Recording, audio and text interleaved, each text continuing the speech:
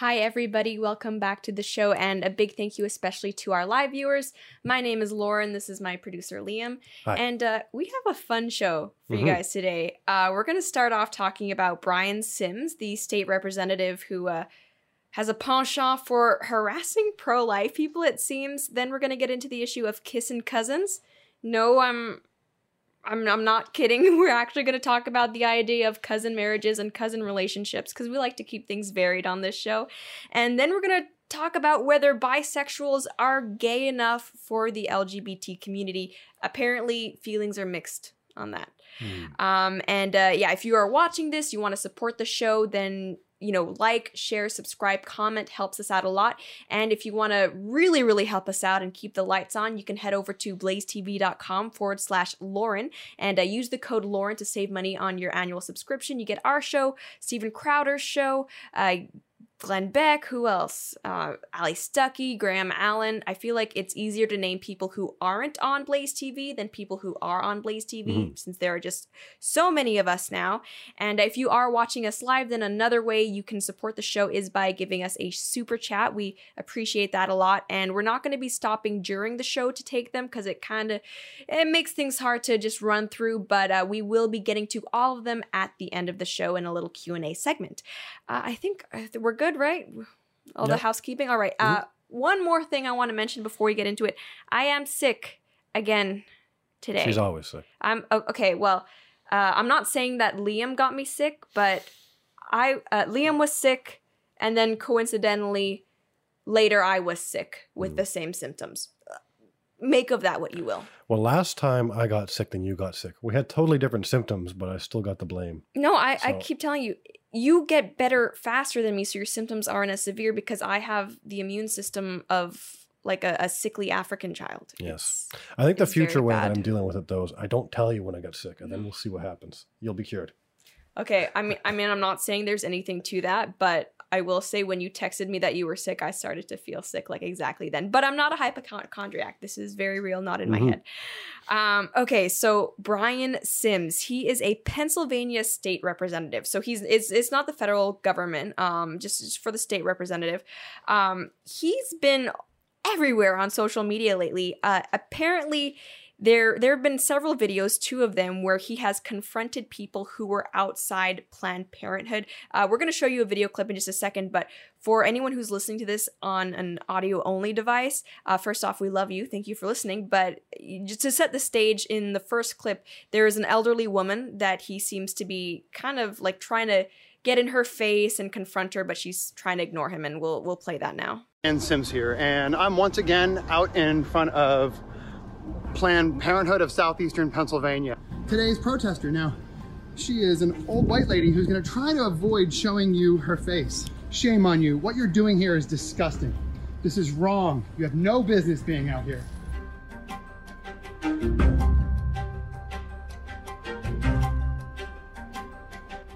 These are the kind of attacks that we can expect on Planned Parenthoods in the current administration. Shame on you, ma'am, for standing out here thinking you know what's right for other people's bodies. And don't convince yourself that what you're doing isn't extremely racist. How dare you? This is grotesque. This is the hiding, shameful face of those that judge at Planned Parenthood. And it's disgusting. A bunch of pseudo-Christian protesters who've been out here shaming young girls for being here. And so here's the deal. I've got $100 to anybody who will identify any of these 3. So we're I'm going to actually donate to Planned Parenthood. I'm going to donate to Planned Parenthood. So look, a bunch of white people standing up in front of a Planned Parenthood, shaming people. There's nothing Christian about what you're doing. Nothing Christian. Seems weird to me that he keeps bringing up race into that. He's really injecting it too. Really does, and it's strange, especially in like the first confrontation with the elderly one. It's like, wow. All right, we just have 2 white people here talking to each other. I don't know why he's making this about race. But anyway, if you're looking at him and thinking, hey, that guy seems kind of familiar, he is actually the guy who, when was this? Last year or something like that? Sent out a tweet, which we have up right now. When Mike Pence was going to Pennsylvania, he said, "Official welcome, Mike Pence VP. Let me be the first to officially welcome you to the city of brotherly love and to my district. We're a city of soaring diversity. We believe in the power of all people, black, brown, queer, trans, atheist, and immigrant. So get bent, then get out. You know, up until that last sentence, it was actually kind of nice. But then he also included this lovely picture of him. Well, I mean, if you're watching this, you can see for yourselves. And if you're listening, he's essentially flipping Mike Pence off. Yeah. Yeah. So just like an all-around fuzzy, cuddly, warm guy. Honestly, that could have been like satire from like The Office in that first video while he's walking around like, this is the face. If you couldn't see her, if you're on an audio only platform, the woman is like very meek, saying nothing, praying silently on the rosary. You know, this is the kind of attack we can expect. Yeah, he kind of just screams one of those progressives who is so progressive and tolerant, he will oppose his political opponents by any means necessary. Yeah. Like whatever that may be. You know, he calls for the dox of the teenagers in the other video. And I was looking through some of his tweets after this started getting shared around, because once this was kind of out there, I had so many people tagging me in this, being like, you got to talk about this. You got to talk about this. I was going through his profile. He seems to have some serious anti-Christian sentiments, this guy. In one of the tweets he put out, he referred to pro-life people as like baby cagers and Bible thumpers. Just saying, if you're going to go the whole, you're a baby cager route, it's usually not good to kind of tie that with your pro-choice argument, because it kind of, in my opinion, puts your care for children on questionable grounds. Okay, so we're going to break this down. First off, tries to bring race into this a lot.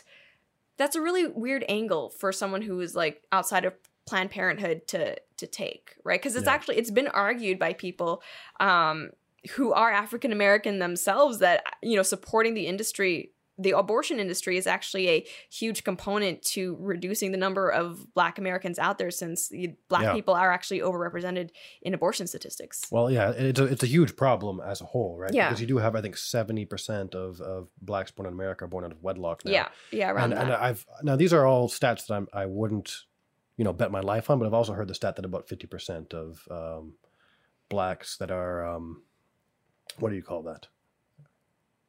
Facing an unplanned pregnancy? No, yeah, when you have an unplanned pregnancy, they're terminated. About 50% of them are. Yeah, so, I've heard similar stats.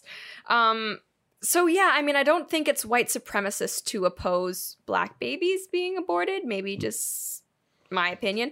And also, like, Matt Christensen, who I've spoken about a lot on this show, huge fan of his. He made a video about this, and he kind of pointed out, like, in his video, Sims is kind of making a big deal about, how dare this woman tell other people what to do and shame them for exercising their First Amendment right. I mean, it kind of seems like she was just exercising her own right? So it's kind of like, who shamed who first? And, you know, once this started circulating, obviously a lot of pro-life people really took issue with it. And actually, because of these videos that Sims released himself, and I find that interesting, like, you're the one who was filming this. Like, you thought that this would make the other person look bad? Like, really? Anyway, since this was released, and of course a lot of pro-life people took issue with it, there is actually a pro-life rally now planned outside that same Planned Parenthood for 11 a.m. this coming Friday. Lila Rose, who we've had on the show, and her organization Live Action is going to be there. Jack Posobiec's going to be there. Graham Allen, Matt Walsh, they're all going to be there. After this caused a little bit of an outrage, Brian Sims did, I don't want to call it apologize. It's a pseudo apology, I think you could call it. That's not what he did, but he did release a statement in response to all of the controversy, and we'll let you guys hear that. And I have seen firsthand the insults, the slurs, the attacks, and the racism that those protesters aim at mostly young girls going there for clinical care.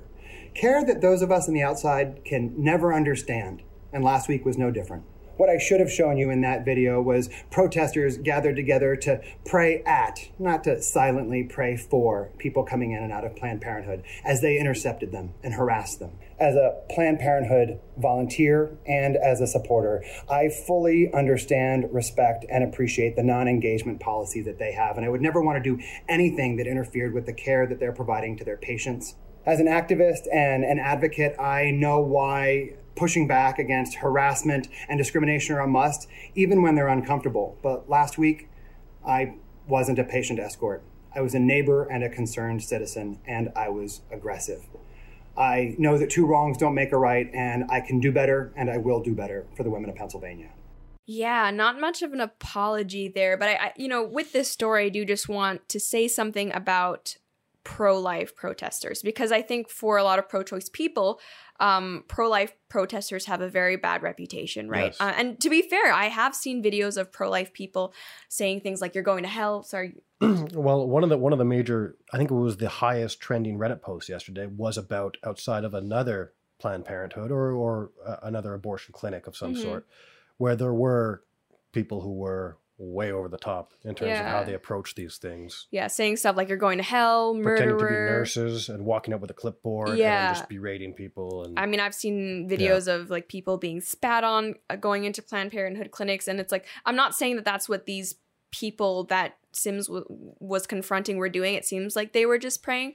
But still, I wanted to say a word about that. And look, if you're someone who's pro-life, you're pro-life because you believe that a fetus, an unborn child, their life is being terminated, is being ended with an abortion. So I understand that, the moral outrage and everything there, but and even commend the action that they're taking, in a sense that they want to take action to yeah, like lives, right? I appreciate that you're willing and wanting to do something, but at the same time, with an issue like abortion, if you're pro-life, then you need to realize that the only way progress is ever going to be made is by changing people's hearts and minds, and that's just not going to get done by yelling at people or berating people. And I say that like completely serious. That's not going to change anyone's mind. It'll probably do more harm than good. Exactly, fact, right? exactly. Because right now the pro-choice movement is trying to craft this narrative that people who are pro-life just are angry, want to control women's bodies, and hate women. Honestly, if they see clips of pro-life protesters just yelling at women,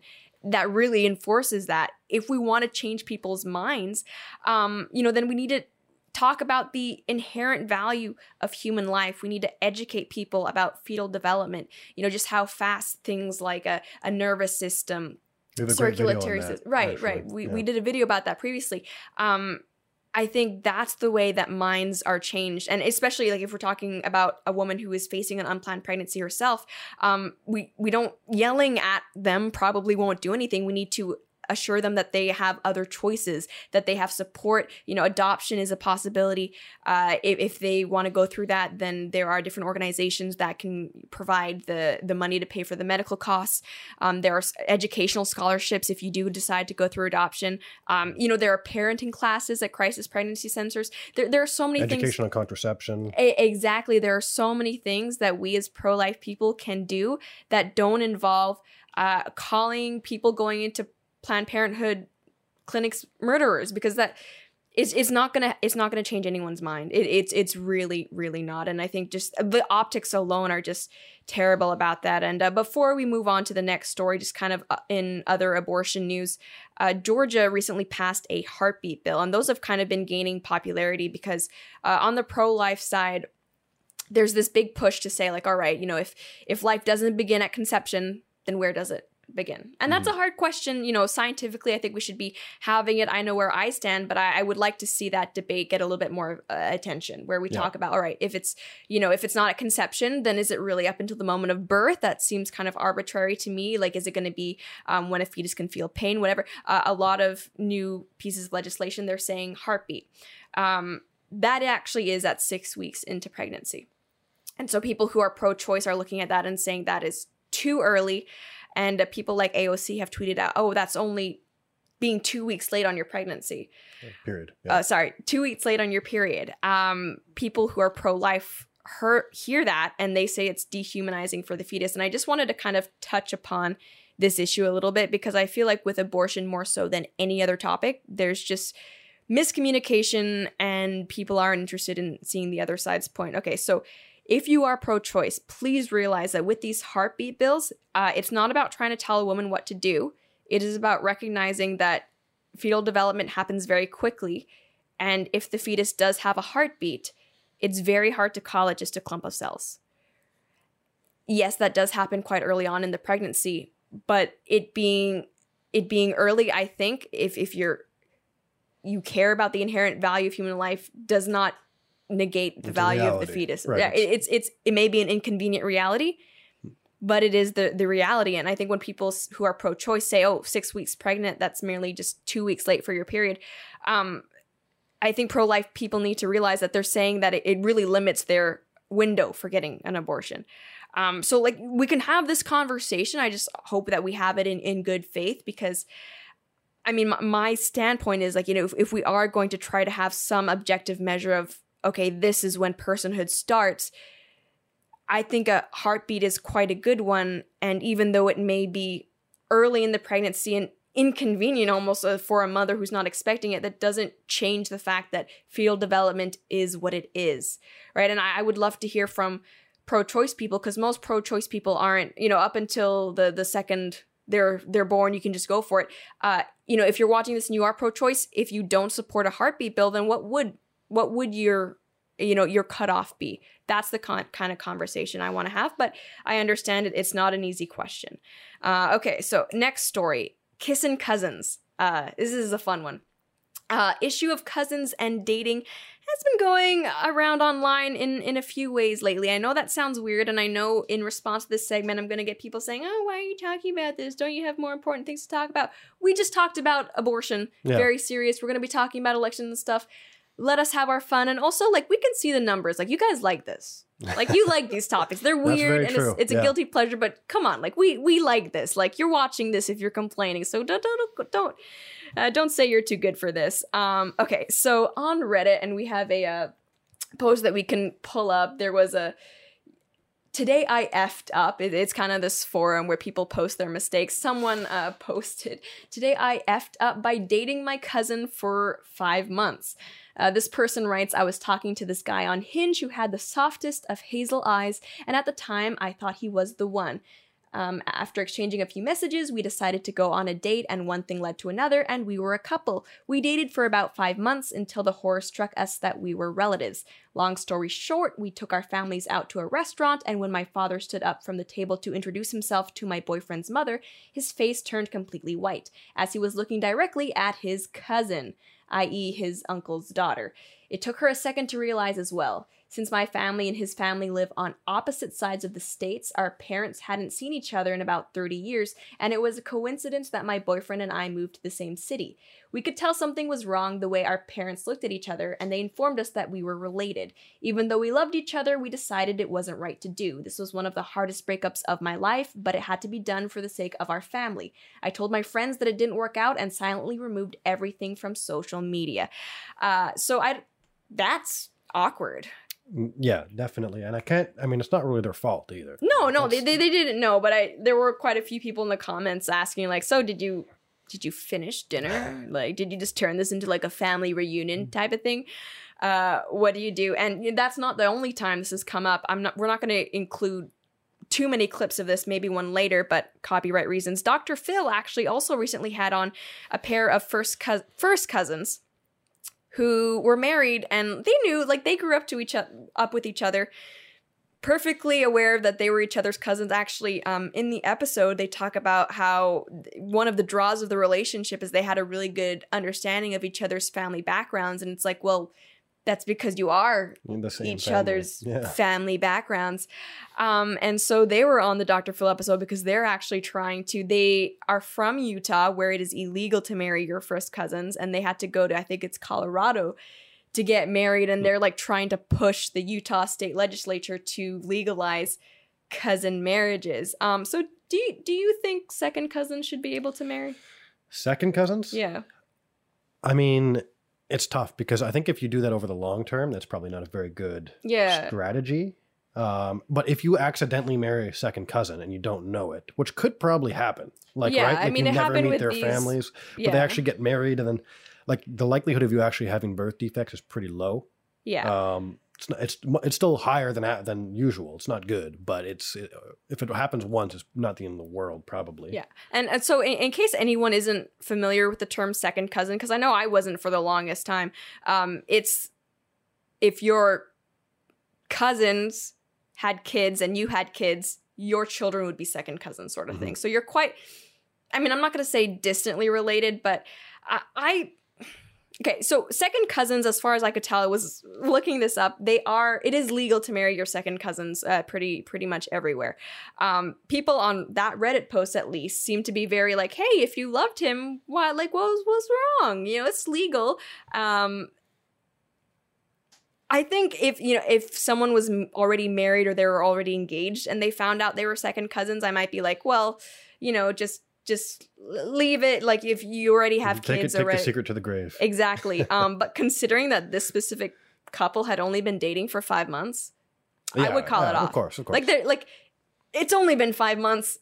There's plenty of other people in the sea who aren't your second cousin. Just don't find someone else. Find a non-relative to marry. That does suck though. But I would just, at least for the satisfaction of knowing that I didn't marry my second cousin. Do you think first cousins should be able to marry? I would say no. But what about you? Do you think that we could stop two consenting adults from marrying each other? I do not think first cousins should be able to be married. And actually, I was looking up. I have the weirdest search history most of the time because of like our show and the stuff we talk about. I was looking up like laws relating to cousins being married. We are not related. Yeah, we are not related. You know. Yes. So okay, in Britain and Canada, it is legal for cousins to marry each other. Weird. Didn't know that. In the States, it's pretty mixed, it seems. Like it's kind of almost 50-50 whether it's legal or illegal. And actually, some states actually have laws where it's legal for cousins to get married, but only if they're past a certain age. Okay.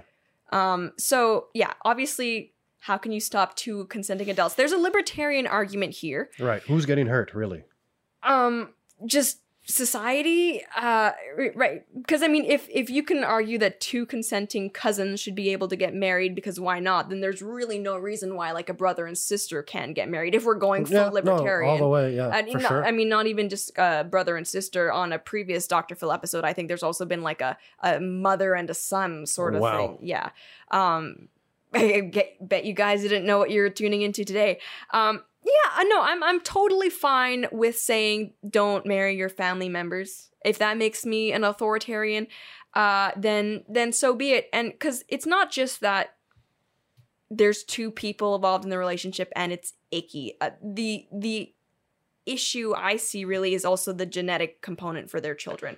Okay. Right? Because, I mean, so it's like inbreeding is a real thing. But you still think that like two like brothers or sisters getting married would be wrong. Well, yeah, just because conceptually, I think the sanctity of family needs to be protected. Like family is one of the bedrocks of our society, and allowing incest, I think it actually weakens the familial bonds because it kind of leaves them open to the whims of romantic relationships. And romantic relationships, most of them are not going to be as strong as your blood relatives. Boyfriends and girlfriends come and go, and I think trying to like mix boyfriends and girlfriends with your family, it kind of leaves your family connections vulnerable. Yeah, and it probably also, I think, would lead itself to more like abuse with children in the family. Yeah, exactly. There's also the issue of power dynamics. Right. We've talked about on the show before in relation to relations. It's like definitely if there's a mother and a son or an aunt and a nephew, Game of Thrones, or older sister and there's going to be power dynamics involved there. So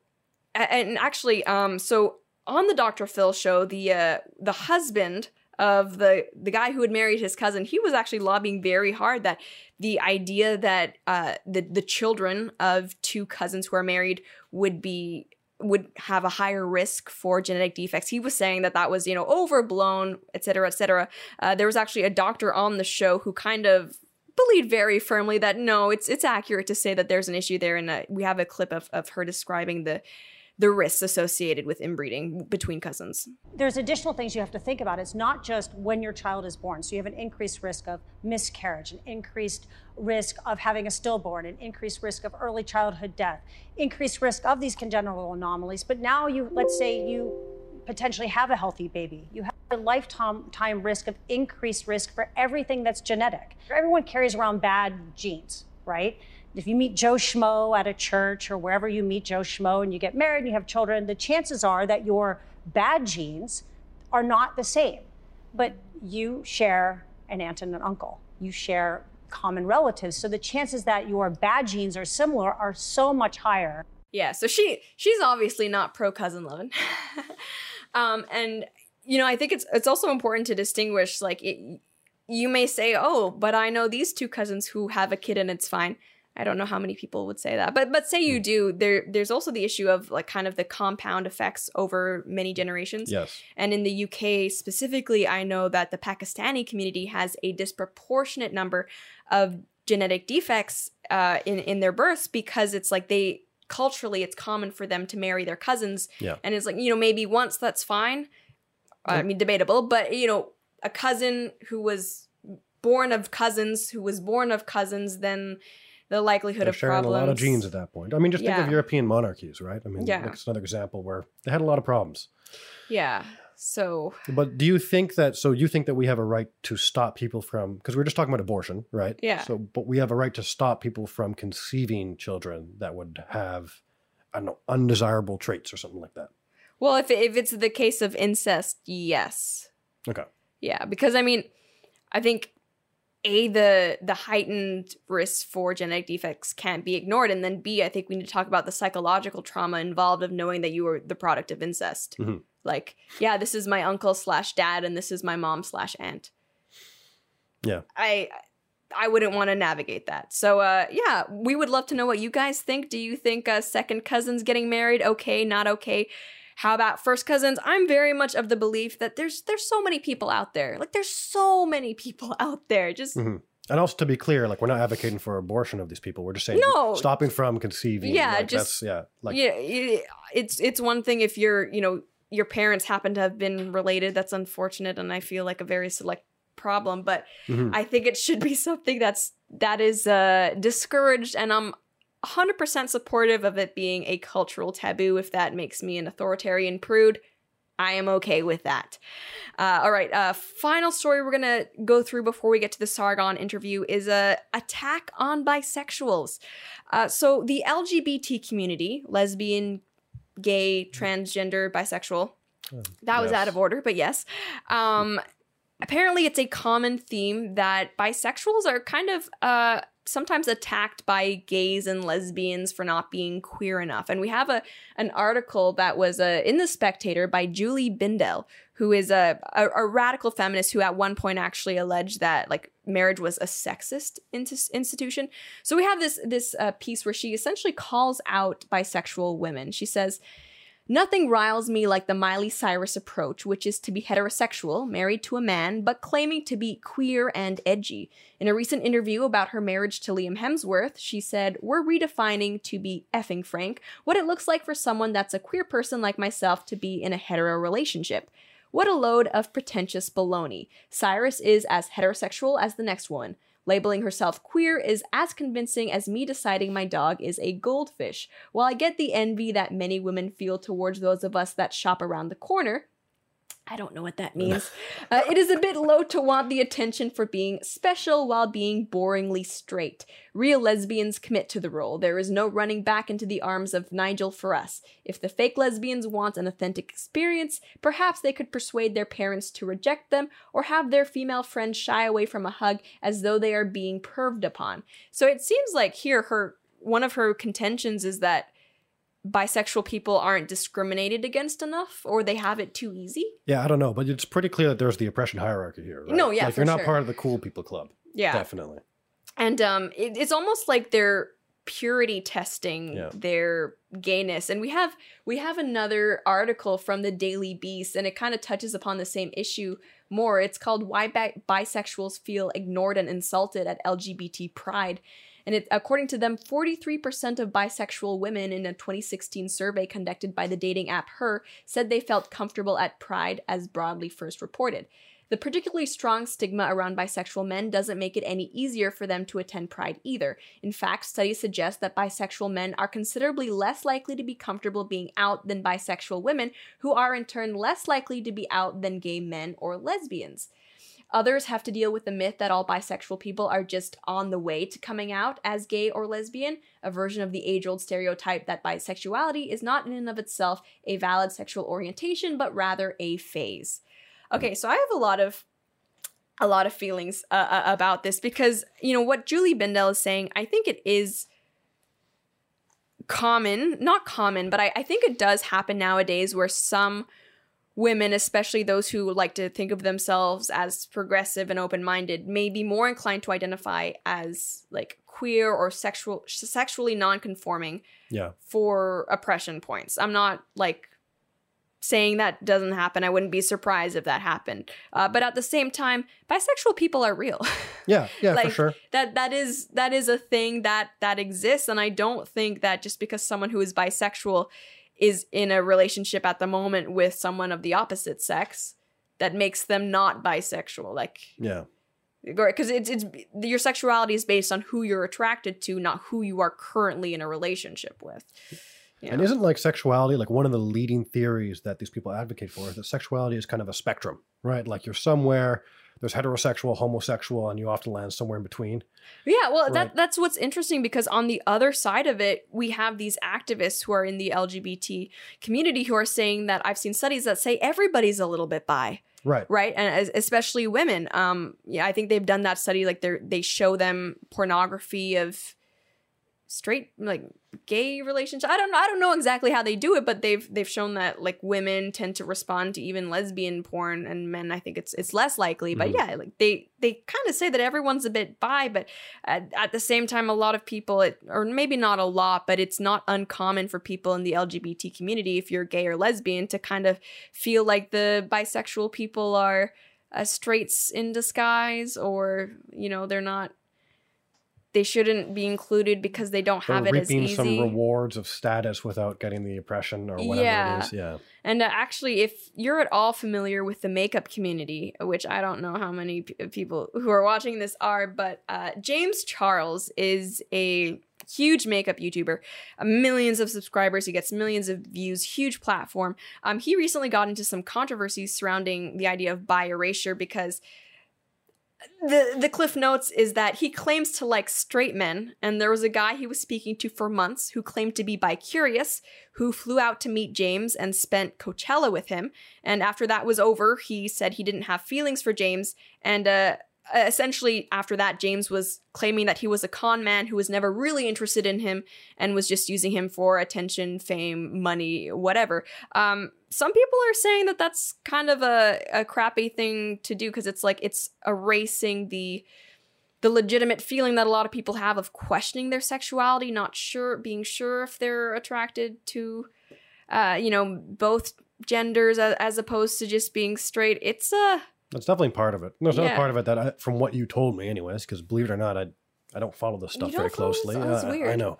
But apparently he was very much like, wait, I paid for you to come down. Don't you owe me a little bit of something? Yeah, he kind of did. And that's like it's a hard position to be in when someone you're into doesn't like you back. And then layering on top of that, them questioning their sexuality, it just seems like a really messy situation. I don't have any experience with it personally, but I do feel kind of bad for these people who are bi. And for example, that Daily Beast article was about pride parades, and they want to go, and that article actually in other places mentioned a woman who was bi going with her boyfriend and kind of feel like she was being given the stink eye for not being queer enough. And actually, this isn't, he's not bisexual, but even like Pete Buttigieg has been accused of not being gay enough. I think we're at the point now because his partner took his last name or something. Yeah, or like because he's a white male, or because he's like not as flamboyant as, I don't know. It's like we're at a point now where like the LGBT community, it's not really just about being LGBT. It's about like you have to live this certain lifestyle and be at least this gay and this many rainbows and this political ideology in order to fit in, which is too bad, because I think if ultimately if you are gay, whatever, and you're having trouble coming to terms with your identity, or issues with your family, when you want to have someone to talk to if you're working something out, it would be nice to have people who could talk to you about it, who aren't gonna try to purity test you. I don't know. So right now we're gonna come back in just a few seconds, and we will have our interview with Sargon, and then after that we are going to be having our after show Q&A. So we will see you guys in just a second. Hey, Sargon, thanks for coming on. Oh, my pleasure. Thanks for having me. Yeah, for sure. Yeah, so you are, if for some reason someone doesn't know who you are yet, you're one of the original kind of YouTuber commentary people. You're one of the most popular as well, about 1 million subscribers. And not only that, but you're now actually running for political office. Yeah, because I campaigned to leave the European Union, I voted to leave the European Union, and 3 years later, we're still in the European Union, and we have MEP elections to now do. I figure that I would stand just because to hell with them, so I can go and give them a piece of my mind. And I think I'm definitely giving them a piece of my mind at this point. Yeah, for sure. I mean, this campaign has been pretty huge. You've been interviewed by people like Sky News. And for our viewers who are either American or Canadian, would you mind just quickly explaining to them what the responsibilities of an MEP are? Because we don't really have anything similar across the pond.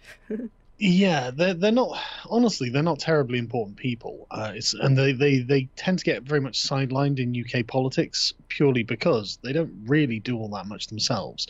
The European Parliament is the sort of rubber stamping body. So the Commission gives legislation to the Parliament that the Parliament then votes yes or no on. And because there's such a natural inbuilt pro-European majority in the European Union, effectively any of the Eurosceptic voices just get overridden just by sheer number. And so effectively I'd just be able to go there to use the platform as a bully pulpit to raise certain issues. And there are lots of issues that I want to raise. And obviously advocate for leaving the European Union. And I'll do everything I can while I'm there to just simply vote against anything that's against Britain's interests, because that would be the responsible, dutiful thing to do. And that's about it. Yeah, you would think that as someone who is from the UK, that trying to lobby for the rights of the UK wouldn't be a controversial thing. But the press has had quite the field day with your campaign so far, as anyone who's following your channel knows. I think it was 4 years ago, and I've been watching your channel for a long time. I met you made some videos about someone named Jess Phillips, who's a politician there as well, and she was essentially dismissing and laughing at the idea of men's rights and men's issues. And I remember at the time you were also frustrated with the whole victimhood culture that she was taking toward women, and so to do something really naughty, you said on Twitter to her. It wasn't just that as well, just if I can cut in there. She was also running a campaign of censorship called Reclaim the Internet, where Ella Whelan from Spiked, I think, summed this up best. She called it an insidious and Orwellian attempt to control internet dialogue by claiming in the name of free speech that it would be more appropriate to restrict speech, which is as Orwellian as it sounds. And I was demonstrating to her with this tweet that even if I say categorically I won't do something, it will be lied about and interpreted as if it's a threat to do the thing. So the very opposite of the statement. And I had to make it offensive so that they'd listen. And they proved me right over and over and over. Mm-hmm. And so for anyone who, again, isn't caught up with this, I think what you said was, I wouldn't even rape you, or something to that effect. Something that makes it, I think, very clear that there would be no rape. So it's not so much a rape joke as a would not rape joke. Sorry to cut in again. I don't mean to be rude. The reason that it's phrased the way it is to specifically be offensive. You know, you can't say that's not offensive. It probably is going to be an offensive thing to say, but it's certainly not a threat.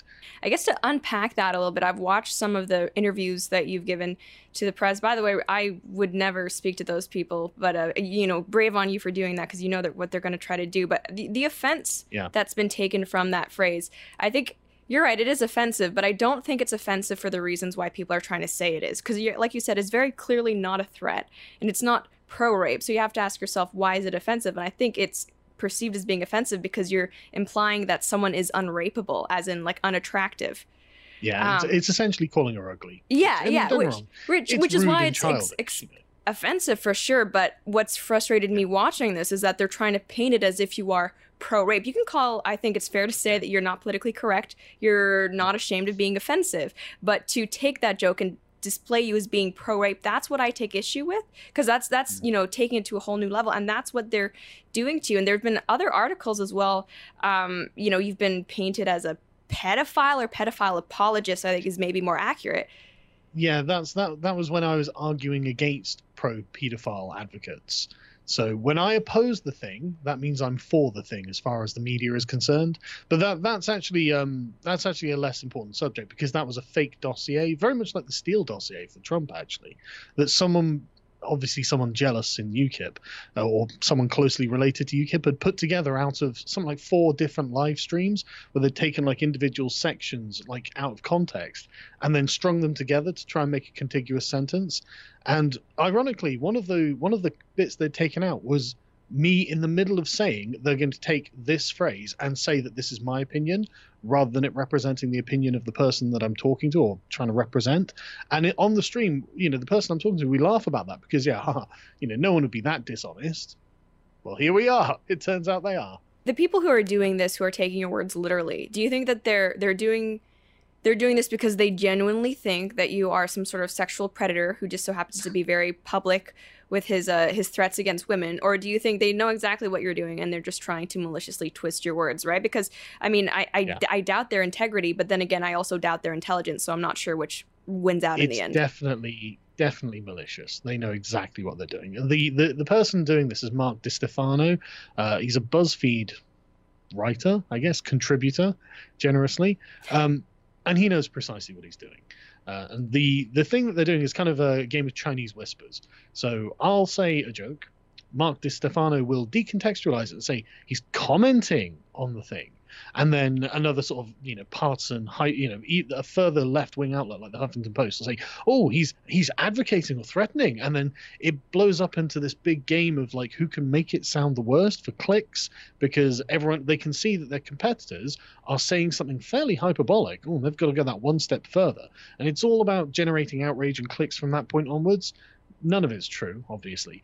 But the BuzzFeed author, Mark DiStefano, he knows exactly what he's doing. And he's leading them around by the nose. He knows precisely what they're doing. And to be fair, all of these journalists probably are well aware of what they're doing.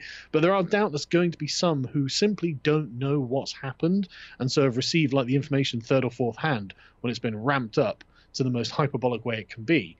And so they're just literally parroting fake news. Mm-hmm. And I mean, for the people who are reading these things, do you think that the idea that you are this awful person is something that a lot of people in your district, I'm not sure how the UK system works, but who you would essentially be representing if you win, do you think that they by and large buy into this, or are they on the anti-PC train? What's happening? No, a lot of people don't like political correctness. And I think that the headlines are just too ridiculous to believe. I honestly, I've had people come up to me and say, what's this about? And like, Sly, mate. And right, okay, fair enough. Because even in their own comment sections, if you read it's like, if true, then I'm very disgusted. And it's like, yeah, if true, and even like the Daily Mail readers, who are normally considered to be the least credulous the most credulous people, they are sort of like, well, if true, this is terrible. Yeah, of course, if true, but that's the point. And there's been no trouble in real life from this. It's no one's given me any trouble or anything like that, because honestly, their readership is not as broad as they think it is. But that's, I guess, something that stands to be seen at the polls. Mm-hmm. And for people who aren't maybe familiar with the history of UKIP, Nigel Farage was essentially, one of the main figures of UKIP. Brexit in general, he was huge in it. There was recently an interview between him and was it Piers Morgan, who I have mixed feelings about. Sometimes he's based AF, other times it's just awful. They actually asked Farage about you specifically, and I think Morgan referred to you as someone who was joking about raping one of the MPs, and Nigel Farage came out very strongly and said, these fringe people, I told UKIP they should keep them out of it, shouldn't be running, et cetera, et cetera. How do you respond to that? Because I was shocked to see that. I consider myself in a lot of ways a fan of Nigel Farage. But it seemed to me like, surprisingly, when it came to the issue of you, he was sort of parroting the mainstream media line, which, he, I think, likes to think of himself as quite anti-establishment. So I was surprised by that. Yeah, me too. I think it would be a lot more sensible for people to say, well, it's a joke. I have issues with maybe a policy idea that I have, or my politics in general. But the thing is, my politics are really not very dissimilar to Nigel Farage's. He's probably a bit more right wing than I am, actually, politically. But in general, I think we'd agree on the basics. The sort of the fundamental principles are probably very similar. And there's no way Nigel Farage is going to pretend that he doesn't enjoy anti-PC humor, because let's be honest, he does. And I happen to know lots of people who have known him for 25 years, you know, people who founded the party with him, and they know that obviously off camera he's exactly what you'd expect. Well, he enjoys a referred laugh to and a joke and a beer and a cigarette. the former president of like the EU Parliament, Herman van Rompuy or something, as a low-grade bank clerk, I think was the line that went viral when I was in college. I thought it was hilarious. I thought it was great that he would be so candid and un-PC, but exactly, he's got a sense of humor about him. And Piers Morgan also probably does as well, and is well aware that I was telling a joke. And so it's amazing to watch Nigel Farage and Piers Morgan, people who, like you say, usually have quite good takes and are usually against political correctness and the sort of like suppression of comedy and the vilification of comedy. You know, these people are usually on the side of not being authoritarian in this way. Watching them suddenly become incredibly politically correct. Oh, no, I disavow. That's terrible and vile.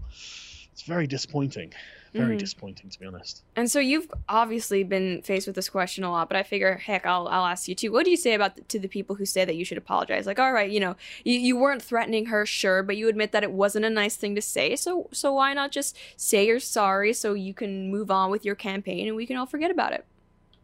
I'll say that I'm sorry when she says that she is sorry for laughing at Philip Davies for daring to want a debate in Parliament to discuss male issues such as suicide, fatherlessness, family courts, all the sort of issues that are genuinely plaguing men and no one wants to talk about. Jess Phillips not only laughed in his face when he asked for that, but she actually used her sort of feminist sisterhood, as she described it in her book, within Parliament, to get the debate cancelled on some technicality of the way, you know, like, so, a checkbox wasn't checked on a form or something, some bureaucratic technicality. She actually got that debate stopped because of that. Now, I find that really quite offensive. And if we're going to be apologizing for offense that's been given, Jess can start first by apologizing for that.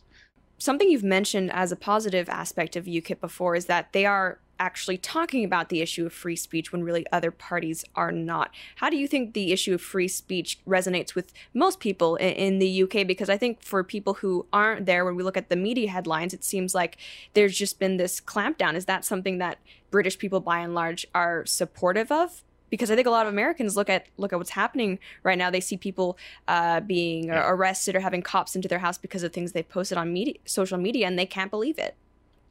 Yeah, we are not a country that has free speech, as Americans understand it, or Canadians even, to be honest.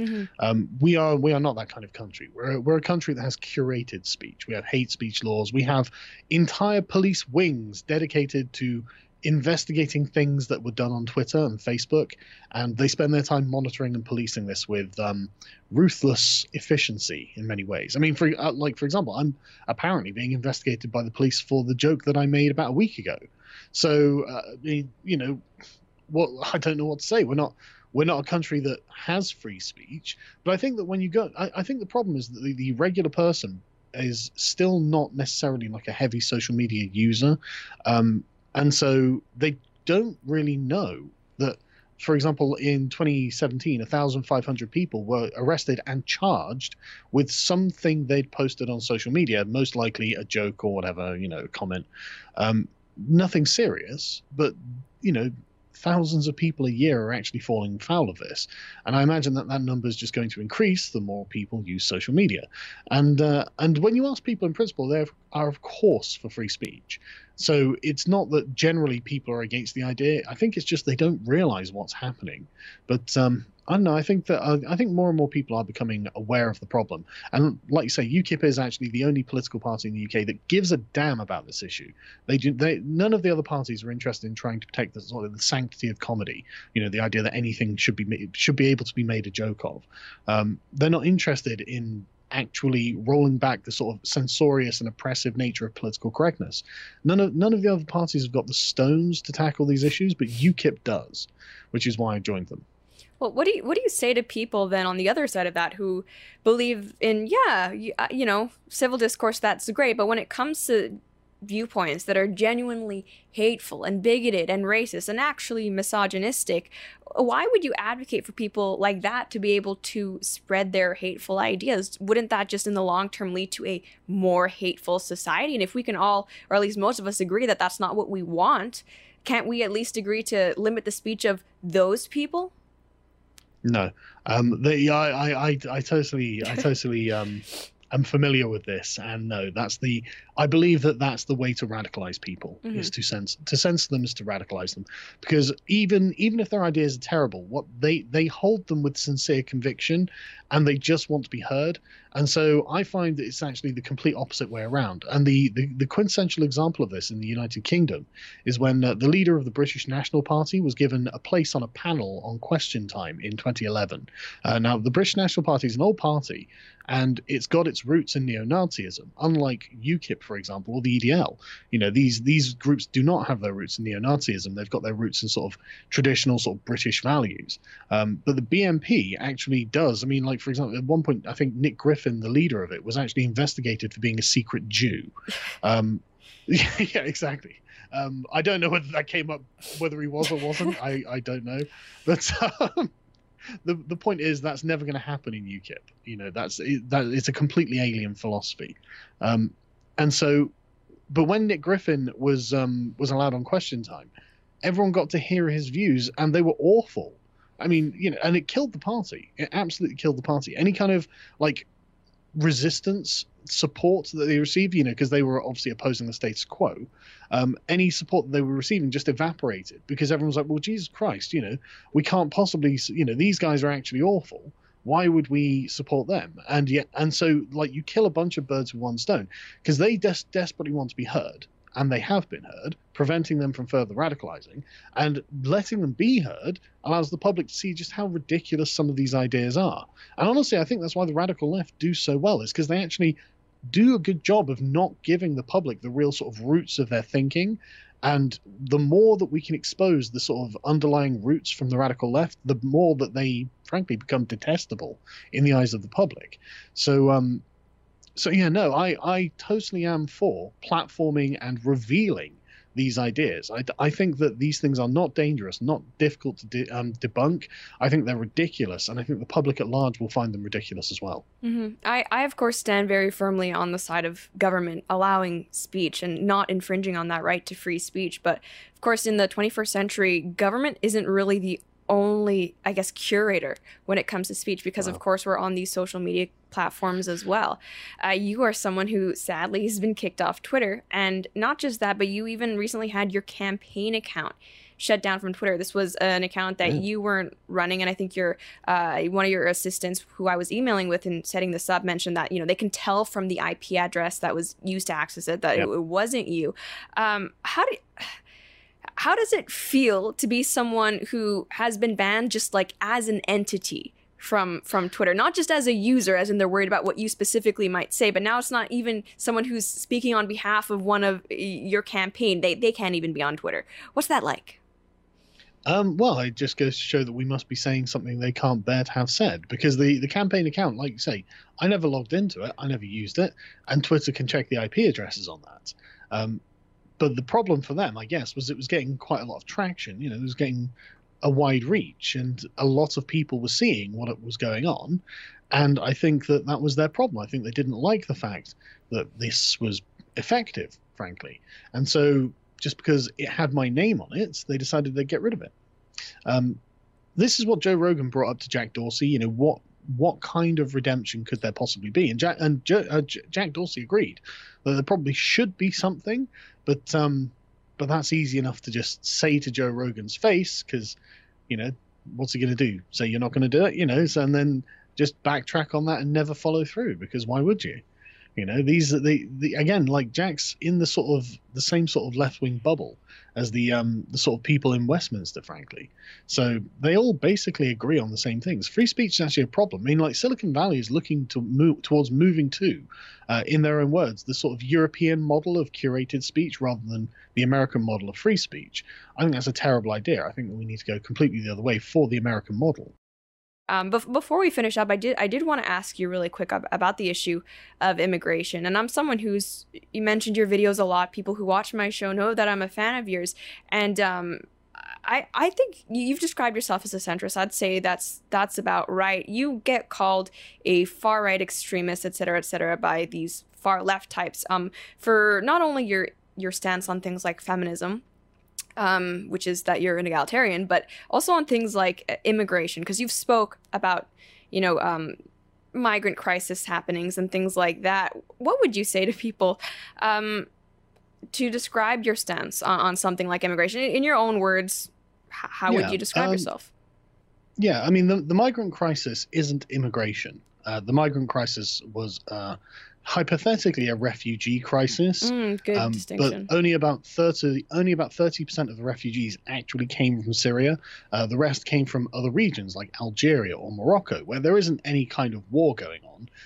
But these people were described by the European Union as, quote, economic migrants, which means they were freeloaders. They were trying to just get on the bandwagon because they were Muslims and spoke Arabic.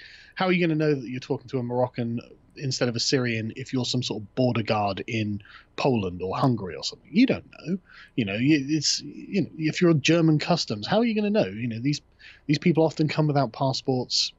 They just expect the sort of charity of Europe, and they got it. They absolutely got it.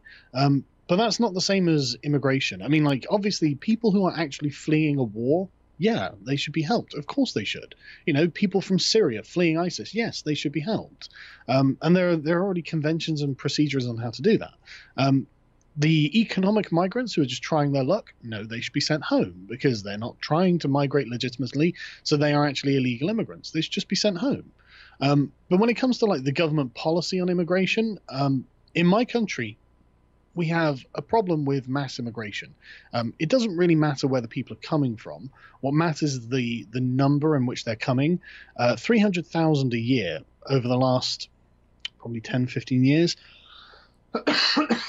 has increased Britain's population by something like 7 or 8 million people in a few years. And out of 60 million people, or 58 million people, or whatever it was before it started, that's a lot, and we've got quite a lot of public services. We've got social service for the elderly. We've got it for unemployed people, housing from the government. We've got the National Health Service, of course, and various other things. And then it's not just that's becoming, honestly, a burden, because people, hundreds of thousands of people a year who have not paid into those systems are now coming and using them at the free to use point of service. And so that's just a burden on the taxpayers of the United Kingdom. But also it's the sort of like the infrastructure itself, like housing is becoming more expensive because of greater demand, but the building is not keeping up with it. Obviously, the number of jobs that are available, there are always more people unemployed than there are jobs to be filled, or there were. Brexit's changed this somewhat, in fact, and there are actually some really good stories about this, because after the Brexit vote, a bunch of Eastern European immigrants decided, well, okay, well, we're just going to go back to whatever Eastern European country we came from, and suddenly wages start rising and there are more jobs available, obviously. Because really, like, unskilled mass immigration is a form of class warfare. It's a way for the super rich, the business owning class of society to get as much work done, get their labor costs down as cheaply as possible. Because, I mean, when you're running like an assembly line or whatever it is, you don't care where the person comes from, you don't care what they think, and you're not interested in offering them a ladder up and out into like various other sort of opportunities. For you, they're just a unit on a conveyor belt putting bananas into a box, or whatever, like I've done myself. So I'm not against the idea of immigration. I'm against the scale of the immigration that we have coming in at the moment. I'd like to get that down to like 50,000 a year or something like that, something more manageable than 300,000. Because I think it's really quite irresponsible. And I mean, these people are also needed in their home countries to help build up their countries. If their countries are like third or second world countries, and all of the sort of energetic, motivated people just move to another country to make money there, then the home country suffers. And I've got a friend in Romania who he says, that all of the young people of Romania just leave the country, leaving the country just generally aging, and without, the sort of like the sort of youthful energy you would expect to start making the country a more vibrant and exciting place. So it seems like a way of keeping those countries down as well. And then when you think, okay, so we're keeping our own like working classes down, we're keeping those countries down, and it's the international business elite who are really profiting from this. And of course, the virtue signaling politicians and leftists on social media who get to somehow suggest that open borders is a moral perspective. I don't think it is. I think it's actually quite immoral what's being done here. Well, and I think actually, that we should really reconsider it. Would you mind speaking about that issue as well? Because I'm someone who's come out against open borders, mass immigration, actually a lot. I've tried to tone it down recently because for a while it was like every video. But what would you say to those people who say that it is a moral imperative that the West has to take in these people who come from backgrounds that are more economically impoverished than what we have here? Like, do you think that it is some sort of moral responsibility for Westerners to allow these people into our country? And if not, then how do you suggest that they ever become more developed? Because I think that's what a lot of people who are for these open border policies, that's sort of what's motivating it. They feel like they're an awful person unless they want to let them all in. Yeah, I mean, I don't agree that there's any moral imperative to let anyone into any country, anywhere, apart from refugees, people who are actually legitimately fleeing a war. And like I said before, there's already procedure for that. No one has a right to go into your country. If foreigners enter another country, and this is how I view myself when I go to other countries, I'm there as a guest. And if I were to move there, I would consider that a great honor, and I'd be very grateful to the country that I went to. But what they're asking for is just not possible. I mean, in all of the West, if you add up every Western country, there's probably about 900 million people, which means that there are more people in India alone than there are in the entire West. We just can't manage that kind of number. I mean, if you look at sort of Southeast Asia, you've got India, the sort of, I don't know how you'd call it, the Oceania sort of area, and then China. You're looking at over half the world's population, and that's not a very big geographic area. And then you've got another billion people in Africa, however many, 800 million or something in South America.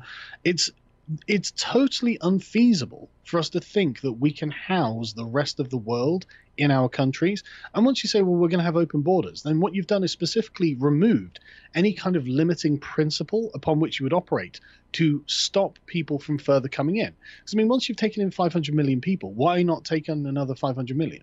What reason do you have? And then we have to then ask, okay, well, how are we going to sustain the social services we have? Well, we can't. This is what Milton Friedman was saying. You can have a welfare state or you can have open borders, but one will destroy the other. That you can't possibly expect to give out free welfare to the entire world. Your taxpayers won't be able to bear that burden. And so to say, we should let everyone in, well, it's just a pipe dream. It can't happen without ruining ourselves. And I think if we ruin ourselves, we can't do any good in the world. And I think there is a lot of good that the West does. I mean, we can see that capitalism the rising tide is actually lifting all boats. You can look at the number of people who have fallen out of extreme poverty worldwide, and it's just plummeting. The number of people in extreme poverty is just drastically reduced.